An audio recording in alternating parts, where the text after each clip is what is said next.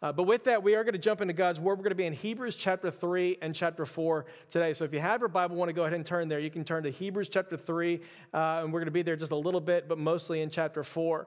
And what we're going to be talking about in this passage is the whole passage is going to be about rest, and really this idea of Sabbath rest and how Jesus provides a better rest for us, which is a rest that many of us have been longing for right now. And so I don't know if you're in that camp that's kind of saying, okay, I need a little bit of rest. I'm trying to get a little bit of rest, but I'm just finding it's a little bit hard to come by right now. Then this is the passage that is absolutely for you. I was reading this fascinating article this past week. It was just talking about the tension that many of us are having right now. But it said that because of our elevated stress levels related to COVID-19, the economic losses that are taking place, isolation, and the constant barrage of mixed information about it. I'm just going to add to the equation working from home, kids and everybody being right on top of each other all the time, learning how to homeschool and the new math that they're teaching kids nowadays and things like that. But anyway, it goes on and it says, because of our elevated stress levels, what's happening is that our minds are racing more than usual, which elevates the body's arousal response system, and it triggers insomnia. And so a lot of you guys are seeing this right now. You're saying, I want to sleep. I know that I should sleep. I need to be able to find rest, but I'm just not able to grab hold of rest right now. It's kind of like that family vacation you took a long time ago. You thought that you were going to go get a little bit of rest. You came back a little bit more exhausted on the back end than when you went into it on the front end. I'll never forget the first time we took Caleb on a vacation. He was about 6 months old at the time. And so we decided to make the trip from Dallas to Houston to go spend Christmas with the entire family. We made about 4 different stops from Dallas to Houston. He got sick along the way. That got Kat sick, obviously. I got a little sick also. Then we went into this home, and like everybody's crammed on top of each other. And I remember coming back from this vacation, and we were more exhausted on the back end than we were coming into it. It just wasn't a vacation. It was more of a trip or something like that. And the reality, church, is like a lot of us are there right now. And the problem with that, even though it sounds a little bit funny, is that we have to have rest in order to thrive. We have to have rest in order to be healthy. I was reading another article that said overwork and this lack of rest is one of the leading factors in some of the most common medical ailments today. Things like heart and lung disease and cancer and accidental injuries and cirrhosis of the liver and anxiety and depression. There's another one a few years back that was just talking about how people who choose not to rest and people who choose to work 11-hour days are 250% more likely to become depressed than people who work on average 8-hour days. Because the bottom line, church, is we were made to rest. We have to have rest. And so as we sit in the middle of this pandemic today, and you and I live in this fast-paced, performance-driven city like we are here in Dallas, then what is this rest that Jesus provides, and how in the world do we grab hold of it today? That's what I want to be getting at in our passage. And so, again, if you have your Bibles, Hebrews chapter 3, we're going to pick it up in verse 7 here in just a moment. If you're not familiar with the book of Hebrews, it is a little bit more complex regarding the content. However, I'm going to argue that the message of Hebrews is really, really, really simple. It's being written at the end of the first century to a group of largely new Jewish believers that are experiencing a lot of opposition in their newfound faith. Keep in mind that they are moving from the majority faith at the time, being Judaism, and they are coming into the minority sect of people that are following the Lord Jesus Christ. And so they're experiencing a lot of opposition at this time. And essentially, the author of Hebrews, even though it's not exactly known exactly who it is, the author of Hebrews comes in, and every step of the way, pretty much every single chapter, he simply says, no, don't walk away from the faith. Press on in the faith, because in every possible way, Jesus is better than the Old Testament prophets. He's better than whatever you're tempted to go back to in Judaism. He's better than the angels. He's better than the Old Testament law. He's even better than Moses, whatever it is that you would typically rely upon in your old religious practices. So he's saying press on in the faith, because in every possible way, Jesus is better. And so it's the same thing in chapter 3. That's what's going on. The first 6 verses are arguments essentially saying that Jesus is better than Moses. And then beginning in verse 7, he's going to start quoting Psalm 95 in order to show you why he's better than Moses. And this is where he's going to introduce to us this idea of rest, and this idea that Jesus is going to provide this rest for us that nobody else was able to provide. But he gets into it in verse 7. Here's what he says. He says, therefore, just as the Holy Spirit says, today, if you hear his voice, don't harden your hearts as when they provoked me, as in the day of trial in the wilderness, where your fathers tried me by testing me, and they saw my works for 40 years. Therefore, I was angry with this generation, and I said, they always go astray in their heart, and they did not know my ways.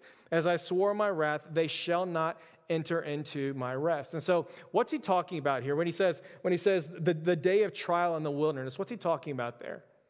I mean, he's bringing us back to this time when God brought the nation of Israel to the edge of the promised land, and they failed to inherit the promised land. You can read about it all in Numbers chapter 13.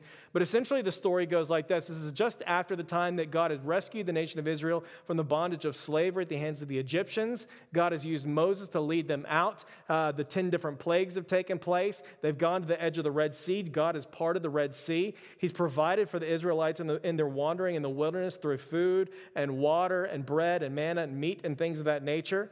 And now all of a sudden they're at the edge of the promised land, and God has promised them, this is your land. This is going to be your place of rest. Go and take this land. If you'll go and believe me, trust in me, I will give you this land. And so Moses sends in 12 different spies.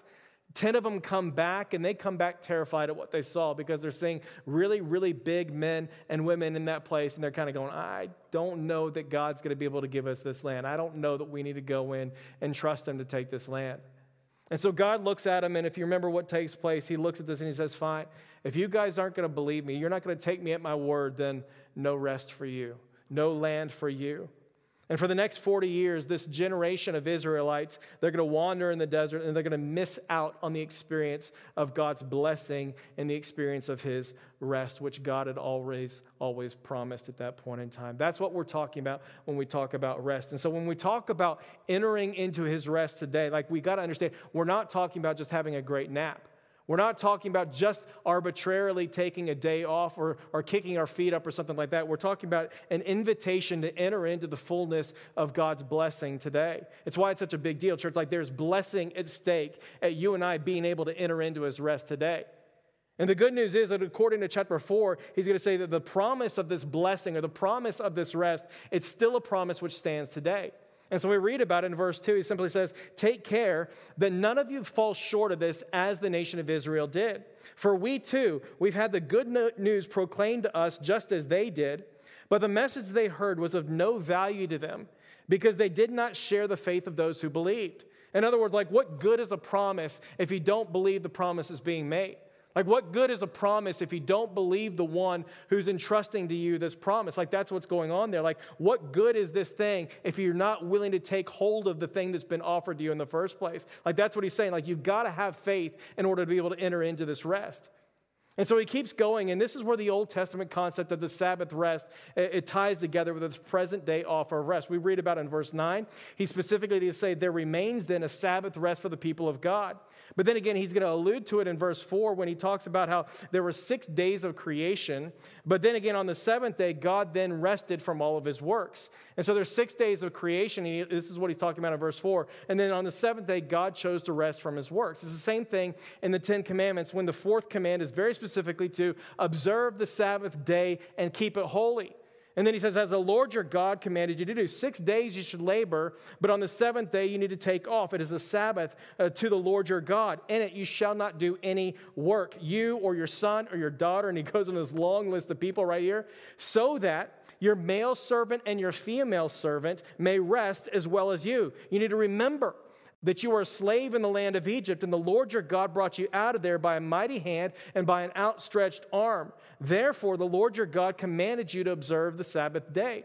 And so I don't want us to get confused when we're talking about a Sabbath rest, right? We're not talking about a suggestion here. Like we're not talking about this thing that you and I may or may not want to enter into. We're not talking about this passive thing that's like good advice or something like that. We're talking about one of the 10 commandments, one of the major commands that are going to be guiding this relationship between Israel and God and dictating the way that they're going to play things out right there. Like that's what he's talking about. Like this is up there with, you should have no other gods before me. And you shall not lie, cheat, murder, or steal.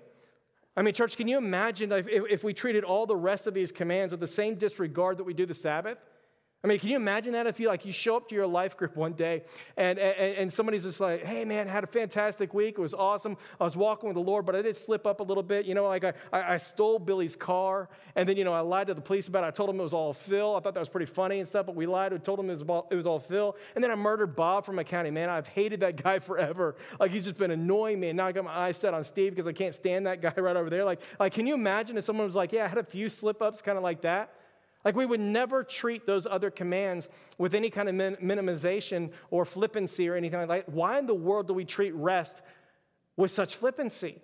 Why in the world will we disregard it like we do today? Like why in the world will we minimize this command to rest? I mean, we got to understand, church, like when he commands us to rest, like there's purpose behind this command.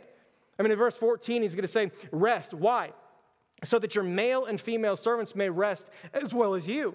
In other words, the first thing he says, like physically, we were made to rest. In other words, like there's no other explanation needed. You and I were designed to rest. You need to have rest. Your body was designed to rest. There's no other explanation that you need right there. You need it. And so I'm commanding you to rest because I know as your designer that it is good for you to rest. And so that's the first reason. But the second reason is going to be found in verse 15 when he says, here it is, while you rest, while you choose to take a day off, while you choose to take an entire day, kick your feet up and take a break and take a rest, be sure to remember that you are a slave in the land of Egypt, and the Lord your God brought you out of there by a mighty hand and by an outstretched arm.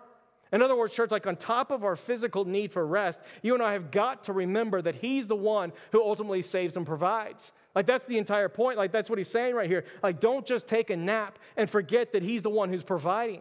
Like, don't just kick your feet up and just because. Like, don't just turn on the game on a Sunday afternoon and rest and forget the fact that while you're taking a break, while you're resting, he's the one who is saving. He's the one who's intervening and providing on your behalf. Like, that's what this entire thing is about. Be sure to remember, you were a slave in the land of Egypt, and in the middle of that place, God brought you out of that place. Church, it's a beautiful picture because, like, what in the world can people do in captivity? Like, what was Israel able to do in captivity? They could do absolutely nothing. They could do nothing about their situation. Like, they were physically enslaved at the time. Like, they weren't able to send any plagues. They could do nothing about plagues. Like, they weren't able to change Pharaoh's heart. Like, they weren't able to split the Red Sea or provide for themselves in the wilderness. It was God who provided for them every single step of the way. And the reality is, church, like that is really, really, really easy to forget, especially when every single day of your life, you are the one who's going to work. Like, it's easy to forget that he's the one who provides when I'm the one who goes to work, and I'm the one that's getting a paycheck and it's got my name on that check, and I'm the one that's cashing it in, and I'm the one that's solving problems at home and at work, and I'm the one that's kissing bobos and healing wounds and fixing the kitchen sink and doing all these different kinds of things. Like, it's really, really easy to forget that he's the one that provides when I can see all these different things that I'm doing.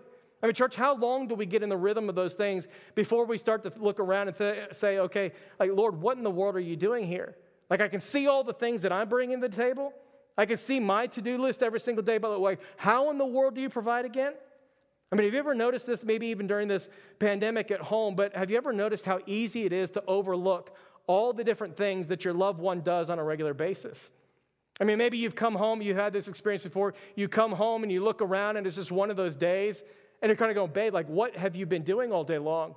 I mean, did you just kick up your feet like bonbons all day? Like, what have you been doing at home? Or maybe it's the other way around, and your spouse comes home from work, and you're like, finally, they're back home, and they can actually help me do some work around this place. And you kind of forget, hey, or maybe in your mind, you're thinking to yourself, well, they're just at the office with the boys, and he's got his feet kicked up all day long. She's got her feet kicked up all day long. She's just hanging out. Like, the real work begins when you get at home. Like, isn't that how we think? Church, the reality is like it's really, really easy to get self-centered and to forget that he's the one who provides. Like, it's really, really easy to forget that he's the one that's doing all those different kinds of things, which is exactly why he gives us an entire day, once a week, every single week of our lives, in order to sit back and rest and remember that he's the one who ultimately provides. Church, like, none of what he's telling us to do right now makes any sense unless you believe beyond a shadow of a doubt that he can better provide for you in 6 days than you can do for yourself in 7. Church, I hope you understand, like, crops had to be harvested every single day. Water had to be obtained daily.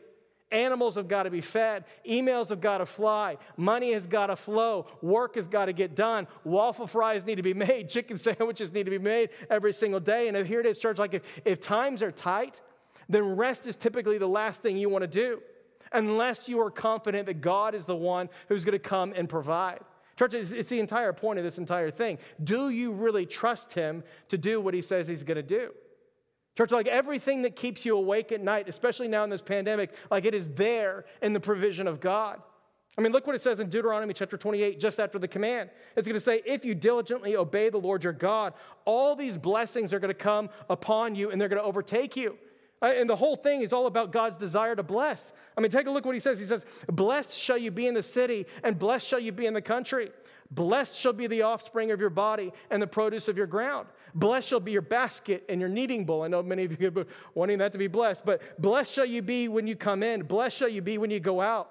The Lord is going to open for you his good storehouse. In other words, like he's taking you to Bob's Steakhouse, not just McDonald's anymore. But he says, the Lord is going to open for you the good storehouse right here, the heavens, to give rain to your land in its season and to bless all the work of your hand.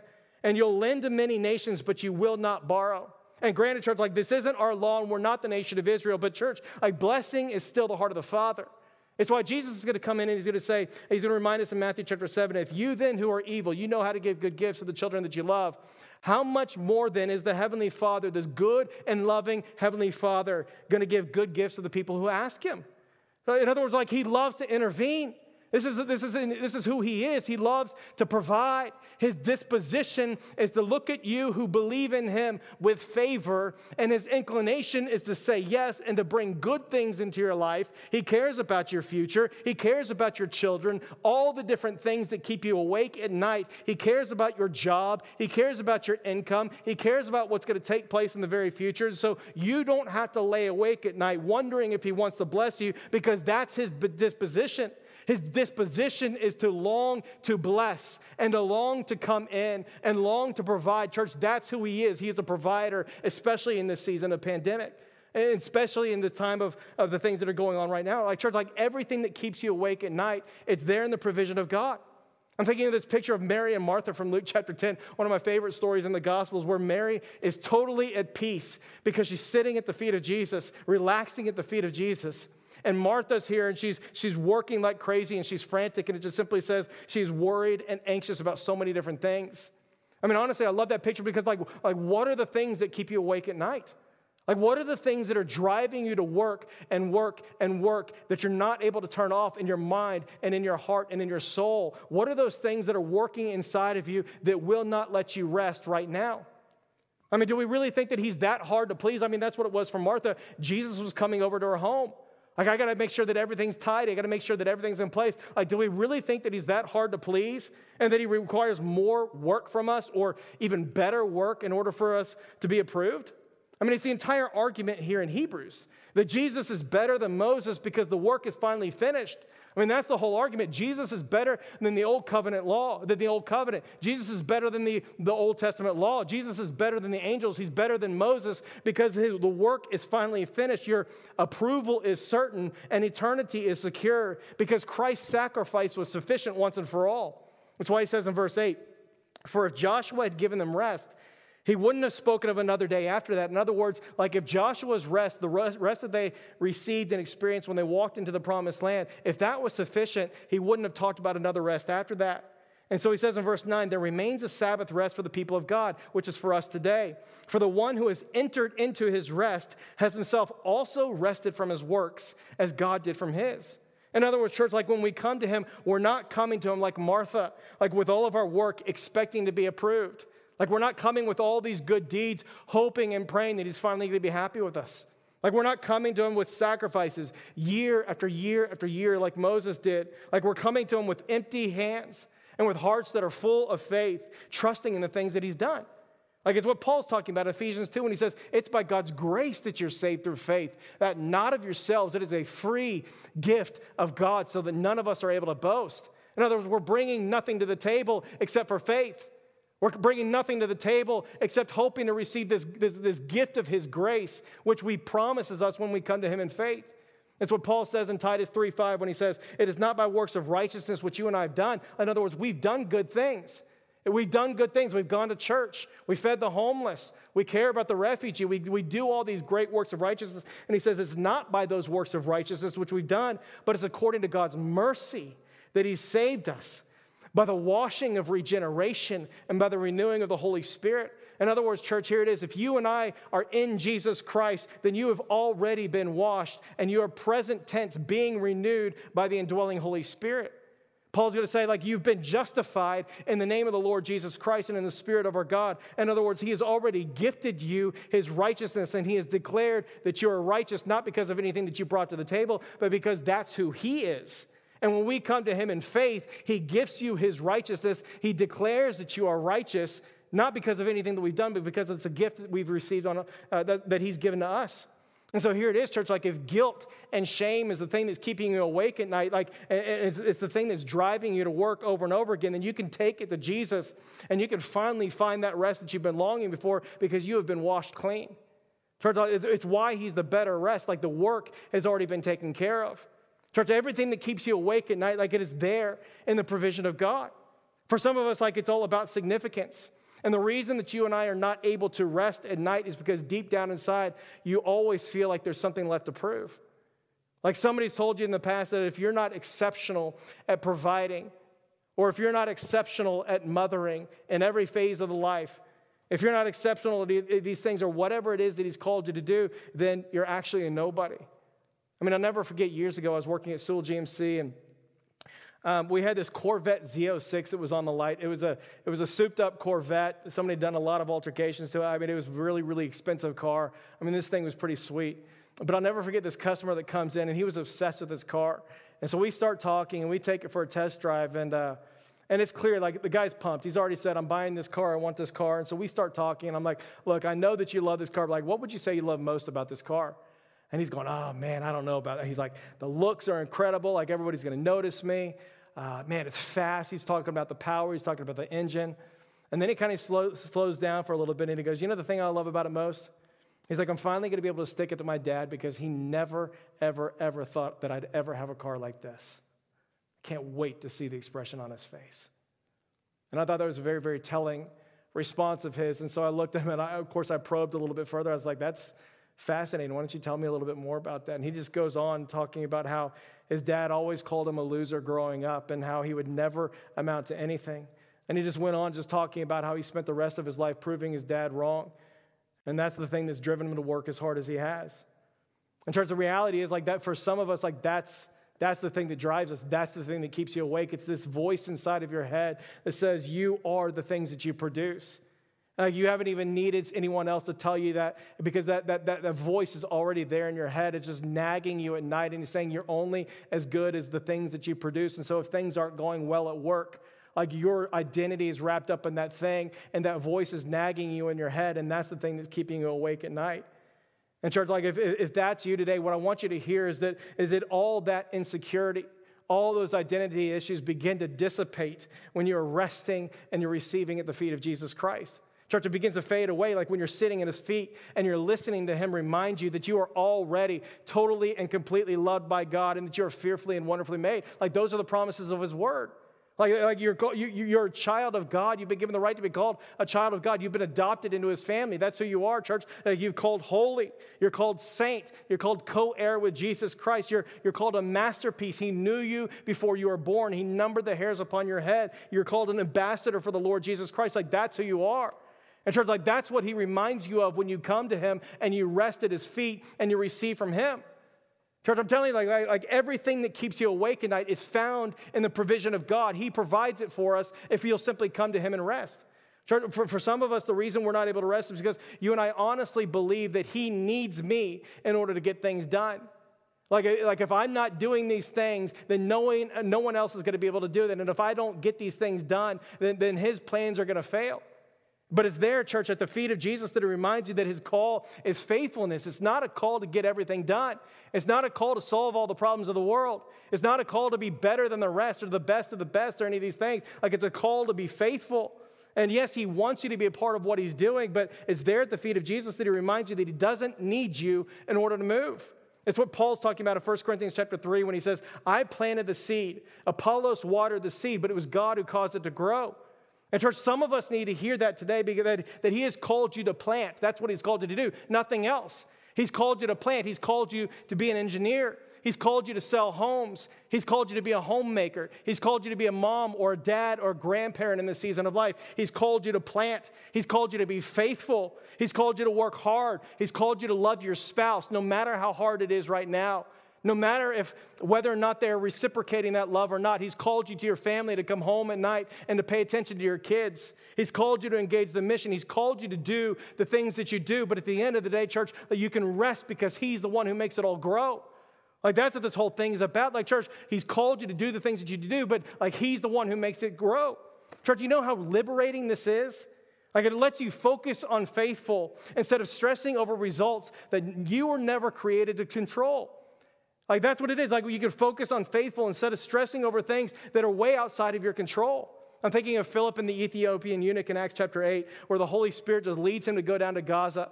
If you remember this story, he's on his way to Jerusalem, and then all of a sudden, the Holy Spirit says, I want you to stop going to Jerusalem. I want you to go down to Gaza. I've got an appointment for you there. And Philip has no idea what he's leading him into, but he goes down to Gaza, and it's there that he meets this Ethiopian eunuch. And he finds this guy reading the prophet Isaiah. And so he goes up to this guy and he says, hey, brother, do you know what you're reading? And the guy looks at him and he says, how can I know unless somebody explains it? Do you know what this means? And he kind of looks at him and just laughs. And he's like, funny you should ask. It's actually like God brought me down here. Like, I know exactly what the prophet's talking about. And it's this beautiful divine encounter where it's the most easy thing in the world. He explains it in the gospel from the prophet Isaiah. The guy comes to faith in the Lord Jesus Christ and is immediately baptized. Church, point of the matter is he doesn't need us. He doesn't need us. The Holy Spirit was already ahead of him. The Holy Spirit was already working in that man's heart. The Holy Spirit was already leading him into right relationship. All he's called you to do is to walk in faithfulness. When he says to go, that you say, yes, God, I will go. When he calls you to do, that you say, yes, I'm going to go do it. I'm going to do it to the best of my possible ability. When he calls you to love, that you're going to go and you're going to love. But remember that at the end of the day, it is God's responsibility to cause things to grow. I mean, I'm never going to forget one of the first times that I had an experience sharing the gospel. I was late in the high school days. I was a terrible evangelist at the time. I think I kind of am, but I'll never forget this. It's the end of the high school days, and we kind of went out with a small group of friends, and it was the first time to go out praying with people and sharing the gospel. And it was just, honestly, it was a very unfruitful day. I had a lot of dead-end conversations, wasn't getting very far, and I remember coming back at the end of the day pretty dejected, kind of going, like, what was the point of that? Like, I got nowhere with that. I didn't feel like we had one divine encounter or anything like that. A little bit later on that week, I'm with my cousin Kimberly, who's handicapped in a wheelchair, not able to walk or control her body very well, not able to talk with any clarity. And I'm with her at the grocery store. And like I've told you many times, she likes to blurt things out quite a bit. But we get to the cashier, and I'm wheeling her in her wheelchair, and we pull up to the cashier, and she just looks at the cashier, and she just blurts out, Jesus loves you. And she like screams it at the top of her lungs. And so for a high school student, like I'm sitting there, I'm going, okay, this is really embarrassing, and this is a really awkward situation, right? And I'm like, oh gosh, Kimberly, calm down a little bit. And I'll never forget, that cashier just looks at her, and she kind of starts laughing a little bit. And she's like, that is so sweet. She goes, you know what? That's exactly what I needed to hear today. And my cousin Kimberly just looks at her, and she just stares at her for a little while. And then she just turns at me, and she goes, Aaron, you need to pray for her right now. And again, like out loud in front of her, I'm going, oh my gosh, this is so awkward and this is so embarrassing and stuff like that. And the cashier just looks back and she's kind of laughing. I'm like, ma'am, I'm so sorry right now. And she goes, no. She's like, actually, I would love a little bit of prayer right now. And I was like, really, what's going on? And I'm looking around and there's no one else in line. There's no one else at any of the cash registers. There's not anybody else really around in the store at that time. And she tells me a little bit, and I'm not kidding you, we have an opportunity to listen a little bit to her story. I pray with her right there. I have an opportunity to share a little bit of the gospel with her. She says she's already a believer. But church, point of the matter is we have this beautiful divine encounter there in the middle of the store, and it all begins with a cousin who's not able to walk and can barely talk. And in the middle of this place, like God brings about this incredibly beautiful divine encounter. Point of the matter is, church, he just doesn't need you.